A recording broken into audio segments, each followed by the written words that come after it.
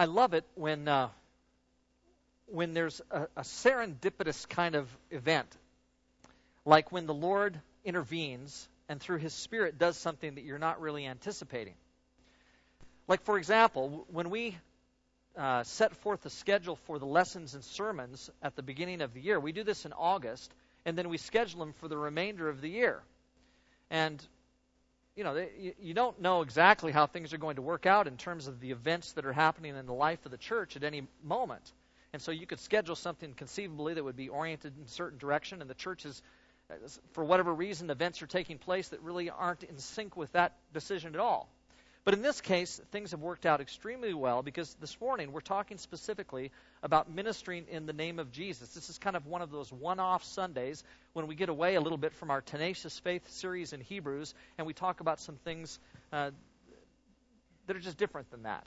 Next Sunday we're going to do that again. J. Don Rogers is going to be here, and so we're grateful that J. Don will come and talk to us about the Ukraine. And then on the 21st of December we're going to have something oriented toward Christmas. And so we got a number of weeks here that are just a little bit different than our typical Hebrew studies. Well, in this case, in talking about the ministry of the church and ministering in the name of Jesus, it's certainly not just a coincidence that we're talking about it this morning. I think it's of God. I think that the Holy Spirit sets things up.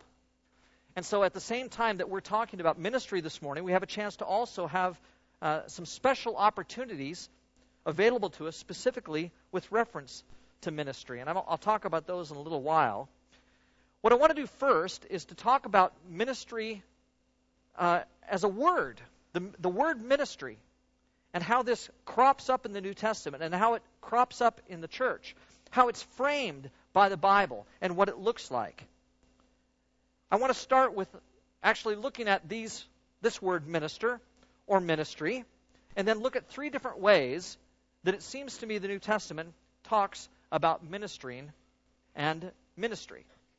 Being good Church of Christ people, when we talk about ministry, one of the things that we talk about, interestingly enough, is the fact that all of us are ministers.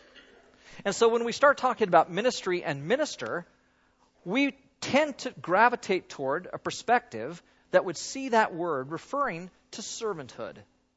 And I think that's right. I think that made sense. Like, we're one of those groups that says we're all ministers, the priesthood of all believers. We all minister in the name of Jesus.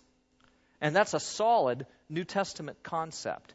And there's a sense in which, indeed, we are all ministers because Jesus calls us to be ministers. And we'll look at this more in just a bit. But that's certainly a concept that is very familiar to us and key to us, the notion that when we talk about minister or ministry, we talk about servant. So generally in the New Testament, minister equals servant, ministry equals service. And by the way, you notice my color scheme here. Does it not fit with the year, with where we're at in terms of our year? I'm going to say more about this later on too, so don't completely overlook the color scheme. Well, that's one notion of ministry that is kind of central to what we are or who we are, and I think we get that and we know that. Now, it might interest you to know that ministry or minister sometimes equals serving or preaching the word or the gospel. And so we're right when we talk about minister or ministry in terms of it being servanthood. We would go too far if we thought it was a mistake, for example, to call somebody who preaches the gospel or who serves the word of God a minister. And let me show you what I mean. I want you to turn to Acts chapter 6.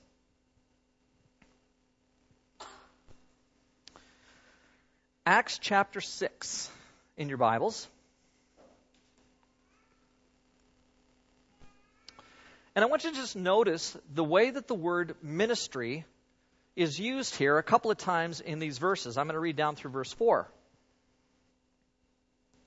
It says, "In those days, when the number of disciples was increasing, the Grecian Jews among them complained against the Hebraic Jews because their widows were being overlooked in the daily distribution of food.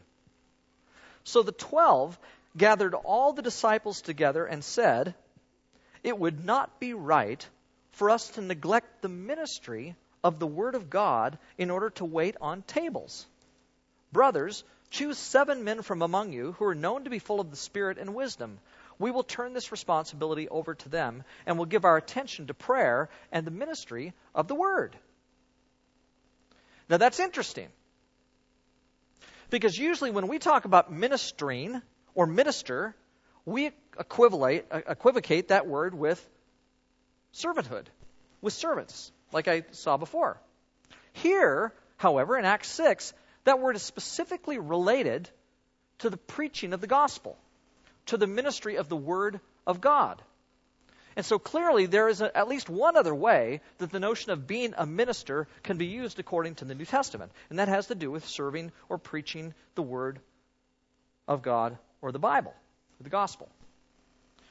Now, there's some other places where this is found, and just in case you're thinking, well, Kelly, that's only one, there's probably not very many of those, there is at least a couple more. I want you to turn to 2 Corinthians chapter 5.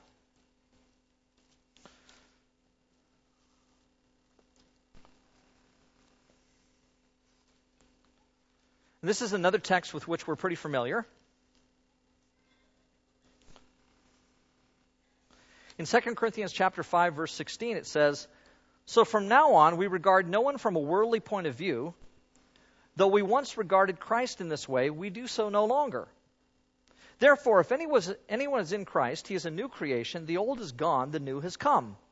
All this is from God, who reconciled us to himself through Christ and gave us the ministry of reconciliation, that God was reconciling the world to himself in Christ, not counting men's sins against them. And he has committed to us the message of reconciliation. We are therefore Christ's ambassadors, as though God were making his appeal through us." Now, we're pretty familiar, I think, with that text. We understand that that text calls all of us to minister in the gospel, to serve people with the Word of God, to call them to reconciliation. But it's interesting that he specifically uses the word minister again to describe this act of preaching the gospel or communicating the Word of God. So clearly, the word minister itself, while it in its basic meaning has definitely the connotation of service, also has to do specifically with the service of the gospel or the preaching of the gospel. And then thirdly, I think there's biblical precedence for the word to be used of those who are appointed to some kind of specific task within the church. And so I'd like you to turn to 1 Timothy chapter 3. And again, this is a text with which you probably will be pretty familiar. 1 Timothy chapter 3, and in verse 8 it says, "Deacons likewise are to be men worthy of respect, sincere, not indulging in much wine, and not pursuing dishonest gain." Well, that's interesting, of course, because he uses the word deacon there. And many of us are a little bit familiar with the fact that the word deacon in 1 Timothy chapter 3 means exactly the same thing as the word minister or servant. In fact, oftentimes that word is translated as servant or minister, or another form of it, diakonia, is translated as ministry. So you have special servants, it would appear, or special ministers or special deacons who are appointed to a task within the church. It says they must keep hold of the deep truths of the faith with a clear conscience. They must first be tested, and then if there's nothing against them, let them serve as deacons. In the same way, their wives are to be women worthy of respect, not malicious talkers, not temperate, and trustworthy in everything. A deacon, or a servant, or a minister, must be the husband of but one wife, and must manage his children and his household well. Those who've served well gain an excellent standing and great assurance in their faith in Christ Jesus.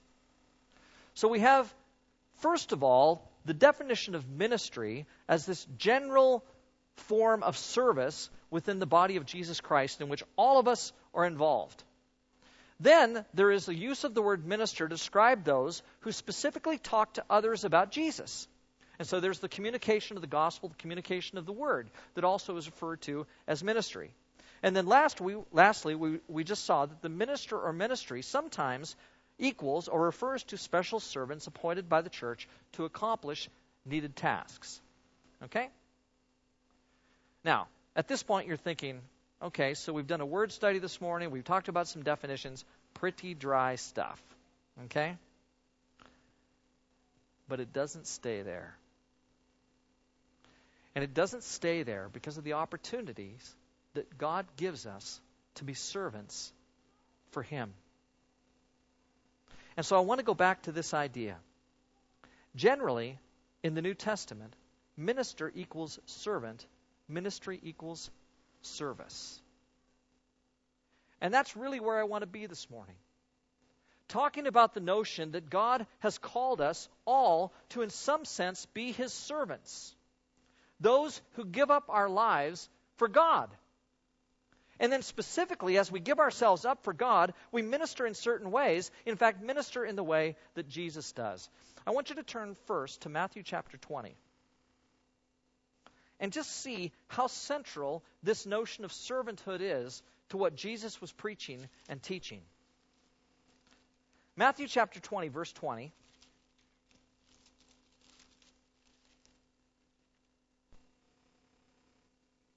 The text says that the mother of Zebedee's sons came to Jesus with her sons, and kneeling down, asked a favor of him. And so the mother of James and John comes to Jesus, and she has some things she wants to ask. What is it you want? He asked. She said, grant that one of these two sons of mine may sit at your right and the other at your left in your kingdom. You don't know what you're asking, Jesus said. Can you drink the cup I'm going to drink? We can, they answered. Now, they actually could. In fact, they did, in one sense, drink this cup. They had no idea what they were saying, of course, at this point. Jesus said to them, you will indeed drink from my cup, but to sit at my right or my left is not for me to grant. These places belong to those for whom they've been prepared by my Father. When the 10 heard about this, they were indignant with the two brothers. Jesus called them together and said, you know that the rulers of the Gentiles lord it over them, and their high officials exercise authority over them. Not so with you. Instead, whoever wants to become great among you must be your servant, and whoever wants to be first must be your slave. Just as the Son of Man did not come to be served, but to serve and to give his life as a ransom for many. And the call there, clearly, to each one of us is to give our lives for the benefit and the service of others. And it runs absolutely in contrast to everything else we seem to hear in our world. I don't know if there's anything that is so directly in conflict with where the world is heading than this passage that calls us to give up our lives for others. On the surface of things, according to the world, this just seems totally ludicrous, absolutely stupid. Why would someone do this? They'd lose everything. But Jesus calls us to give ourselves up completely for Him. Now I want you to flip back to Matthew chapter 11. Because there is a way in which this touches us specifically and directly this morning. And this is what I find so serendipitous, so fortunate that the Holy Spirit dropped this into our laps. Matthew chapter 11, verse 1 says, after Jesus had finished instructing his 12 disciples, he went on from there to teach and preach in the towns of Galilee. When John heard in prison what Christ was doing, he sent his disciples to ask him, are you the one who is to come, or should we expect someone else? Now that is a strange question for John to be asking. John was there when Jesus was baptized. John is the one who said, behold, the Lamb of God who takes away the sins of the world. John was pointing everybody else to Jesus and saying, he's the one. I must decrease, he must increase. Jesus was recognized by John as the one. And we could maybe point back to his in the womb experience even. Recognizing that this one who was going to be the child of Mary, was someone special. So how is it that John, who says those things about Jesus, is now saying to Jesus, he sends a message that says, are you the one? What is going on? And the reason that John says that is because the Messiahship under which Jesus is acting doesn't look at all like what John was expecting. John was expecting a Messiah who's going to rise up against the Romans as a king. He's going to be a warrior. He's going to be David's offspring. He's going to have a sword. He's going to defeat the Romans. Why is it, Jesus, that you're not acting like this? Are you not the one?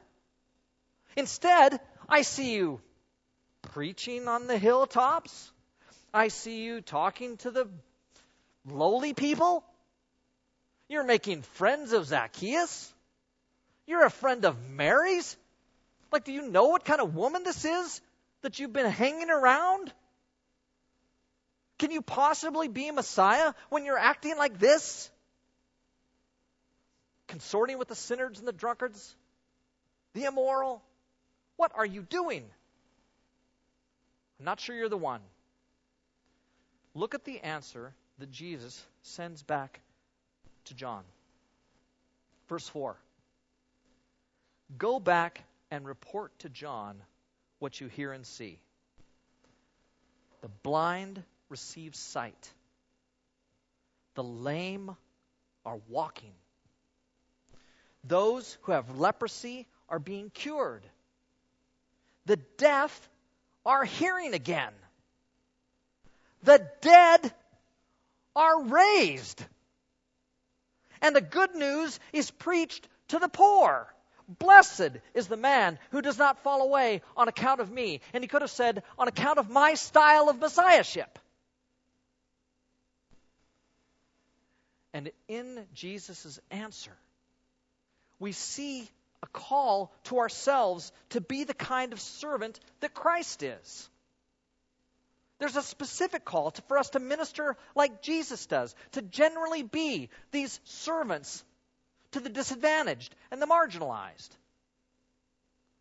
Clearly, one of the things that we need to be doing as a church is serving those in our community who are disadvantaged in all kinds of ways. And let me tell you, church, I love being part of a church that does that. I have never been a part of a church like this one that ministers to people like that as much as we do. Like, it's incredible. It's amazing to me. It's so wonderful, the things that we do. You know, every day, every single day during the week that our office doors are, well, they don't even have to be open. They can be locked. We still have people come, and they come to the doors to get food from this place, from you. Like, you may not know it or feel it or understand it, but every day you're feeding people because your contributions are going into the food that feeds hungry people. And it happens every single day, multiple times a day. Multiple times a day, I see Nancy get out. She gets out of her desk. She walks by my door. She goes down. She gets food all day long. I get up. I go out. I get food. I bring it to people all day long. Dustin, like we minister to people constantly. Those who are homeless come here for food. Sometimes, admittedly, they're drunk as could be. You know, I had an incident this week when 3 drunk people came in. They sat in these chairs over there. And they sat there long enough that it was time for them to go. We had some other people in the building. They were really quite drunk, using some profanity, various things. And I just went and I said, you know, I'm glad we could give you some food, but it's time for you to go now. 2 of them were fine. One of them, the guy sitting in the middle, the young guy, was not fine. And so he looked at me. At first, he was sitting in his chair, and he looked at me as I was saying to him, well, it's time to go. And he said, get out of my face. Just like that. And I said, I'm not in your face. It's just time for you guys to go. So he stood up, and we were in each other's faces. and he was right there. And I was thinking to myself, okay, if he goes to hit me, can I move to the side fast enough to get out of the way of his punch? That was what I was thinking about. And I thought, oh, of course. So we had a little confrontation, and I said, look, I'm going to call the police. And he said, I don't care what you call. He said, you can't talk to me like that. And I said, all I did was ask you to leave. You know, it's time for you to go. So he took the food, and he threw it on the floor, and he walked out, and then he came back in, and he grabbed all the food and took it out with him again. Meanwhile, by the way, our youth minister is down in his office hearing the whole thing. Never comes to my rescue. Afterwards, Dustin says, Dustin's tall, he's young. Dustin says to me afterwards, I said, did you hear that? He said, yeah, I heard the whole thing. Okay. So you heard the whole thing and you're in your office? Like Nancy was probably going to come out and save me. Anyway, we had this experience. Why did we have that experience? We had that experience, and we do have experiences like that because we're doing some good things in the name of Jesus. I look out here at Larry and Joanna and think about how hard they work to make this possible. It's incredible. Like Joanne comes by the building numerous times a week, unloading hundreds of pounds of groceries so that people can have something to eat. And it's wonderful. And I praise the Lord. I'm so grateful to be a part of a church that does just exactly that kind of thing. Our clothing exchange ministers to people every time we have it. We've talked about expanding the ministry because it's such an effective ministry. I'd love for us to have more space where we could just keep clothes on hand all the time and give them to people. Sometimes people come by and say, do you have this? Well, no, we only do it a couple of times a year. And I'm glad we do it a couple of times a year, but it'd be wonderful if we could do it even more. Through the brown bag program, some of you are involved with making the lunches. Some of you are involved in buying the groceries for the brown bag program. We have about 10 kids in local elementary schools and a high school over here in the mall for kids who, high school kids who dropped out of school and are trying to make their way back.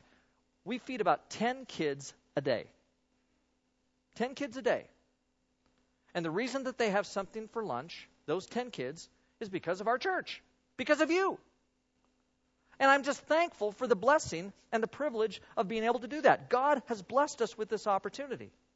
Several times a week, we have groups in our building. Twice a week, all day long, on Tuesdays and Thursdays, we have the Calgary Immigrant Women's Association that come in and use our building.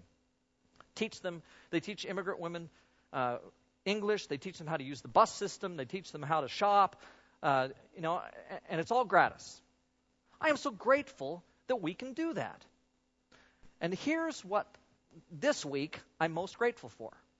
On Tuesday, I came out of my office, and there were two ladies standing in the foyer. One of them I recognized because she'd been to church last Sunday morning. She'd been here for our services, and she's from Iraq. She has some kind of Christian affiliation, but she came here last Sunday morning because she's new to the area and doesn't have a church home. And came here. She also is involved with CEWA, with the Calgary Immigrant Women's Association. She knows almost no English. So she was standing there, along with all the other CEWA women. She was here. And there was a Muslim woman that was with her. And she had the traditional hijab on. But her English was much better than the lady who was here last week for church. And so the Muslim lady says to me, I've brought my friend to you because she doesn't speak very good English, and she wants to know if you help families at Christmas time. And I said, yeah, we sure do. And she said she wants to know if you would be willing to help her family. They need some things. Her kids need some coats. They need shoes. They want to have a nice Christmas. They're wondering if you might be able to help them. And I said, absolutely, we can. So I had this conversation with this woman. I was just so glad that I could say, yeah, that's just exactly the kind of thing we do. So after I finished that, they talked in Arabic for a bit, and the Muslim woman was saying to the Christian woman, yes, the church will help you. We're glad, they want to help you. And then the Muslim woman turns to me and says, do you only help Christians? And I said, no. What's on your mind? And she said, I have no winter shoes. My kids can use some coats. My husband works construction. He only works during the summer. He's not working right now. And we could use some help. Could you help me? And I said, on December 18th or 19th, if you give me your name and address, we are going to deliver some things to you for Christmas.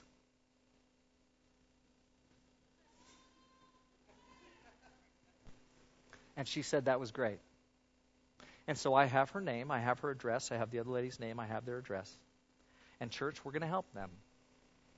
And we have We have 4 other families that we're going to help. 4 students' families from the schools where we take food. The school contacted us and said, can you please help these families at this time of year? And so I said yes. So we have 6 families that we want to help. And for those of you who are in life groups, especially if you're life group leaders, I sent a notice out to the life group leaders this week before I found out about the other 2. And I said, we're going to help 4 families. Can we do that through the life groups? Let me know if your life group can take some responsibility for that. And so we're in the process of making that happen. But here's the way it's going to work.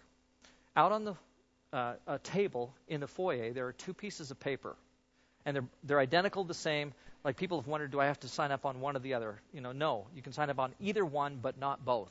Okay? Next Sunday morning, you will have an opportunity to put a check in a box, put it in a bag. I haven't figured out all the details yet. But next Sunday morning, you're going to have a chance to give some amount to us helping these 6 families for Christmas. In the meantime, the life group leaders are going to be working with me to organize how the life groups can get food and toys and clothing for these families. And then and the life groups are going to help the 4 from the schools, and the staff are going to buy what we need to buy for the other 2 families, for the lady here from Siwa and her Muslim friend. So we'll take care of the 2. The life groups can take care of the 4. Your responsibility is to go out this morning when we finish and put down an amount next to a number on those pieces of paper out there and say, this is how much I'm going to bring next Sunday morning to give toward this effort. Okay? Now, one of the cool things that's happened is that we did this last year with the schools and with the Brown Bag program. The school called us and said, we have, I can't remember how it worked, but anyway, we got some families and we ended up blessing them last year with the Christmas thing, just the way that we're doing this year. Well, Erica and Chris Alsbach, who used to be with our church and who've now gone back to the States, they were in our life group last year, and they contributed toward helping out these families. Chris emailed Steve Asen in the last week or so and said, if you guys are doing that again, I want to help out. And so we already have one check that's been given. Isn't that cool? We already have this one check that's already been given by somebody who used to be part of our church who wants to help out with the ministry that we're continuing to do here. And so we, along with the Allsbachs, we're going to do it again and bless these 6 families, and we just need your help. We just need to sign up on the piece of paper and let us know how much you can give. You don't have to put your name down. I don't think anybody yet has put their name down. I hope you don't. Don't put your names. Just put the amount and make sure that you're prepared next week with cash or a check where you can give that money, and we're going to make sure that these families get what they need for Christmas. Okay? And I have it up here in case you didn't understand exactly what I said just now. Then you can look at this. This morning we write down in the foyer how much your family will give to help these 6 families. Bring the money next Sunday, December 14th. The life group representatives will be organized to purchase food and gifts for our 4 school families. Life group leaders, I will be communicating with you this week in order to coordinate these purchases. The staff will make sure that the 2 Pebbles families, which is that's the program that the Calgary Immigrant Women's Association runs here in our building, we'll make sure the 2 Pebbles families receive their food and gifts, and then the distribution will take place on December 18th and 19th, a Thursday and Friday. Okay? So that's what I hope we do. The first service was already generous. It was wonderful to see the way that they responded. I'm sure that you'll respond the same, because that's who you are. That's the kind of church we have. And I am so blessed. I can't tell you how much it blesses me to be a part of a church like that. Let's pray. Lord, we just praise you and thank you for the gift of service. You have given us opportunity where we can serve you. And we're so grateful that you bless us with these opportunities. Help our hearts with abundance to flow with service. And we pray, God, that people will be blessed. People who need so badly the gospel and the blessings that the gospel can bring to them. And also the goodness of your rich bounty to them. They need this, Father. We want to bless them. We pray that you'd help us to do so in every way. Help us to have the kind of impact in people's lives that we want to have. It's through Christ that we pray. Amen.